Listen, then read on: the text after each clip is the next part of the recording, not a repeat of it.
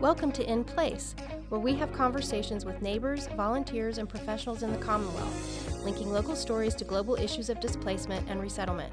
I'm Katie Powell. And I'm Rebecca Hester.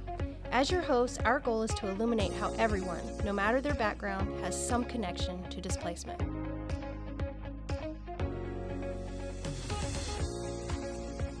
In this episode of In Place, we speak with Krish Omora Vignarajah, the President and CEO of Lutheran Immigration and Refugee Service in Baltimore, Maryland. Krish speaks with our guest hosts Katie Randall and Dr. Marcia Davitt about how she went from working in the White House to running the largest faith-based nonprofit organization serving refugees, migrants, and asylum seekers in the United States. She describes how her family fled Sri Lanka when she was 9 months old and explains the importance of humanitarian aid to those, like her parents, who relied on the generosity of others to literally put clothes on their backs. One of the most important take-home points of this interview is that all of us have a role to play in making the United States a welcoming country for those seeking refuge.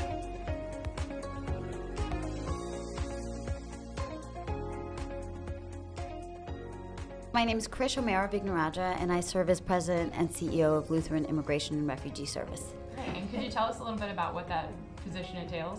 And how you got into what you're doing now. So I can't say when I began my career that I thought that this is exactly where I'd end up. I began my career as a lawyer, spent a little bit of time as a consultant at McKinsey, joined the Obama administration, so I'd been senior advisor to Secretary Hillary Clinton and then Secretary John Kerry, and then served at the White House as Michelle Obama's policy director. I then left the White House and ran for governor of Maryland, and then came out of that hoping that I would be able to take a little bit of time off when I was approached about this job, and in many ways it felt like a calling just because I was 9 months old when my parents fled a civil war in Sri Lanka and came to this country. And I know that while a lot has changed since 1980, that there are so many people, communities, organizations like LIRS that are championing us remaining true to who we are and who we have always been. And I just think that of any of the issues that I could be working on, immigration is by far the most important one. So do you focus on health specifically or just immigration broadly? Immigration broadly. Okay. And is that specifically with like refugees or? No, broadly. So literally everything from refugees to asylum seekers. We are responding in New Mexico, Arizona, and Texas to everything happening there. Just yesterday I was on the Hill for a World Refugee Day, but also talking about a number of the issues related to Dreamers, TPS. We strongly support comprehensive immigration reform. So we try to do it all. Yeah. Okay, so if there were like one issue that you could say is the biggest thing facing immigrants right now that you're really, really passionate about, what would that be? I think the greatest threat that I see right now is the basic inhumanity that, frankly, I have not seen in my lifetime. Though I have conversations and people reference internment camps. I know obviously there's some language about concentration camps, but I do think that, when I saw family separation happen and to see that as a deterrent policy to literally rip babies from their mothers, that kind of inhumanity, the extreme lack of empathy, is a problem that it certainly touches what's happening on the border. It touches the fact that our refugee admissions has deeply declined 75% in just the last 2 years. And so that is what keeps me up at night and gets me up in the morning. We feel that. I'm interested in your experience growing up as a refugee, right? And with parents who had to go through the resettlement process. Our larger kind of podcast theme is about resettlement and displacement. And that resettlement process, like, what was that like for your family? Kind of what did that entail, right? Yeah. So and I always am conscientious of clarifying. So what's interesting about my family is, though we were fleeing the civil war in Sri Lanka, we didn't actually come in as refugees. Oh. And I highlight that only because the reality is that it is a very messy world out there. I mean, when we talk about 68.5 million refugees, some of them don't even know the term in order to describe them as that, or to apply for, frankly, a process that is incredibly complicated. So when my parents were seeking refuge, they really were just trying to figure out any country that they could go to. And so at the time, they were actually about to move to Nigeria, and specifically northern Nigeria, so the area where 276 girls got kidnapped just for going to school. So I know whether I remained in Sri Lanka or moved to northern Nigeria, my life would have been very different. But of course, what happened was my uncle had moved to Texas, to rural Texas, and this, I guess you could call the heyday of immigration. He was able to sponsor his brothers and sisters, knowing that the country was really very quickly entering this quagmire where thousands had been killed, children were being forced to serve in the army, and so my parents just, of course, were... They felt like that America saved our lives by allowing us the opportunity to come here. So our resettlement was different in the sense that we came, and it was the churches, the temples, who literally put clothes on our backs because we came from a tropical island, having never seen snow. I didn't know what winter coats were like. So it was, the community that helped provide us that. My parents were both teachers, and it was the superintendent of his school in Baltimore City that actually found the basement apartment that we moved into. It was the vice principal of his school who literally helped us move our stuff in, who helped us start a bank account. And so in some ways, I guess you could say that we benefited from a resettlement community that just ended up being kind of ad hoc and piecemeal and cobbled together. Now, one of the things that we want to do with this podcast is we're hoping to contribute to a better narrative about displaced persons. And so from your perspective, like you must be involved in that as well from your standpoint. Can you talk about that a little bit, about how do we change the narrative? Yeah, I mean, part of what I come into this role, and I've only been in it for 4 months, but I'll tell you, I can't really remember the pre-LRS world. But what I try to emphasize is that, of course, when you turn on the TV or you pick up a newspaper, this feels like such a mammoth problem that it can feel overwhelming. But the reality is that every single person can do something, whether that is volunteering to be a mentor to a refugee, sharing a meal with a refugee, helping an asylum seeker by providing foster care. We just think that there are ways in which, I have people from all over the country as I travel who say to me, what can I do? How can I help? And I say, well, roll up your sleeves, and I can find a place where you can help us provide meals, that basic shelter. You can help us with the logistics of figuring out basic transportation. When our refugees come into this country, we literally meet them at the airport. Yeah. And so being part of that welcome committee, right, it is so meaningful. We had a Congolese family fly into Albuquerque when I was there last week.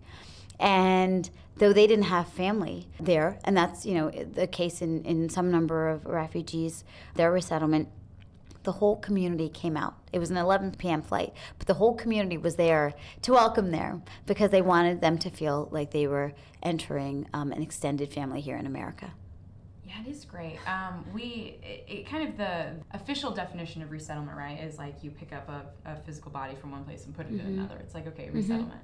Right, and what a lot of people have talked about today is that resettlement is a continual process that can take years, right? And do you have a perspective on that? Like, what does that entail? What from the community level, right? What do communities need to do? Not just in that short, like we show up at the airport for you, but long term, what does that look like to have refugees or people resettled in a community? Yeah. So sometimes people don't know that for refugee resettlement, that formal process that is supported by the federal government only covers 90 days, right? And so, of course, it's incredibly difficult when you're coming to a country that is completely foreign to you. In many cases, you don't have a good handle on the language for there to truly be a community. My old boss would sometimes cite to the African proverb, it takes a village to raise a child. It takes a village to resettle a refugee. And so to have that support where we can connect a family into a faith-based community, an ethnic community, to know the community institutions that are available, are hugely helpful because we can answer the questions for those first 90 days. And of course, LIRS as an organization also partners with foundations, institutions in order to extend what we call that long welcome, because we do think that it's really important. And I stress that also because it's part of our responsibility to leverage taxpayer dollars. So we don't just take what the federal government gives us and feel comfortable with, we will provide that set of services. We believe it's our responsibility to be there with them, holding their hand for as long as we can as they walk a new path. And so that's where I just think that it's important to stress that there are ways in which every individual, every organization can help resettlement agencies like LIRS. What about changing the minds of so many people who think that displaced people do not contribute? In fact, if anything, they take away from the system. But how about changing minds in terms of actually showing people or demonstrating that, in fact, they add so much value? Yeah. I mean, so one of the things sometimes people say is, well, these people, they're just a drain on resources. And I say, okay, well, think about the fact that in America, 14% of the country is, it's immigrant, foreign born, and 25% of new businesses are started by that population. Clearly, they're punching above their weight. Or take the fact that, there is some rhetoric about how, these people make our communities less safe. There have been studies done, longitudinal studies that have covered, the last decade from basically 2006 to 2015 that show in the 10 cities that received the highest number of refugees, crime, violent crime, property crime, steeply declined in 9 of the 10 cities. In the one city where crime actually increased was West Springfield, Massachusetts, where there was a ravaging opioid epidemic also happening at that time. And so I just think that it's so important for people to hear the rhetoric and say, okay, well, I want to know what the facts are. And to look at the data because, I'm a numbers gal. And the numbers here are so clear to show that in terms of the services refugees or migrant populations receive compared to what they provide in terms of tax revenue, in terms of employment creation, etc., it is so very clear that we benefit from their presence here. I want to ask a kind of a policy-related question, especially considering your kind of political background, right? Sometimes it feels like there's not a lot you can do to change federal policy on a federal level, right? But as far as local and community level things, what would you like to see changed on maybe like a local or state policy level that can help migrants or refugees even in the midst of kind of the Trump administration and these kinds of policies? Yeah, I mean, so coming from the city of Albuquerque last week, it was wonderful to feel like we were in this oasis of not just people saying, we stand with you, but actually putting their money where their mouth is. So the city of Albuquerque committed $250,000 in order to provide these kinds of services. The governor, working alongside the city, were able to actually identify a facility called the Expo that will serve, in terms of housing. And I just think that, we've heard a number of governors who have said, we welcome these communities. We know that they are a strength, not a weakness, that they really are a value and not a vulnerability.